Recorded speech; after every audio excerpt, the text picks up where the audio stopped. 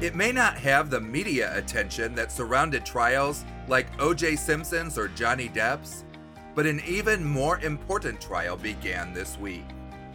On Tuesday, the U.S. Justice Department's lawsuit against Google kicked off, starting the first major tech monopoly trial in over 20 years.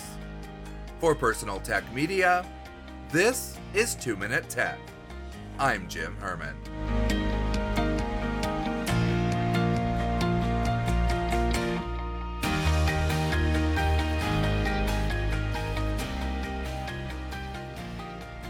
The U.S. government alleges that Google engaged in illegal behavior to crush its competitors and become the world's top search engine. Google contends it did not act illegally, but only in the best interests of consumers. The trial centers around two types of activity that Google has used. First, the government alleges that Google entered into agreements with makers of web browsers to stifle competition.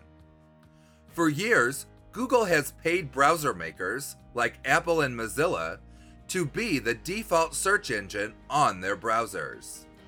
The government contends that these arrangements stifle competing search engines by making it more difficult for users to choose an alternate search provider. Second, the government alleges that Google's contracts with phone manufacturers also stifle competition. As part of the licensing for the Android operating system, phone makers must pre-install certain Google apps. The government says that preloading the apps discourages consumers from choosing alternate options. Google has maintained that its activity has legitimate purposes and enhances the experience for its users. This trial is expected to take months. And if Google is found to have engaged in illegal behavior, the appeals and deciding what to do will take even longer.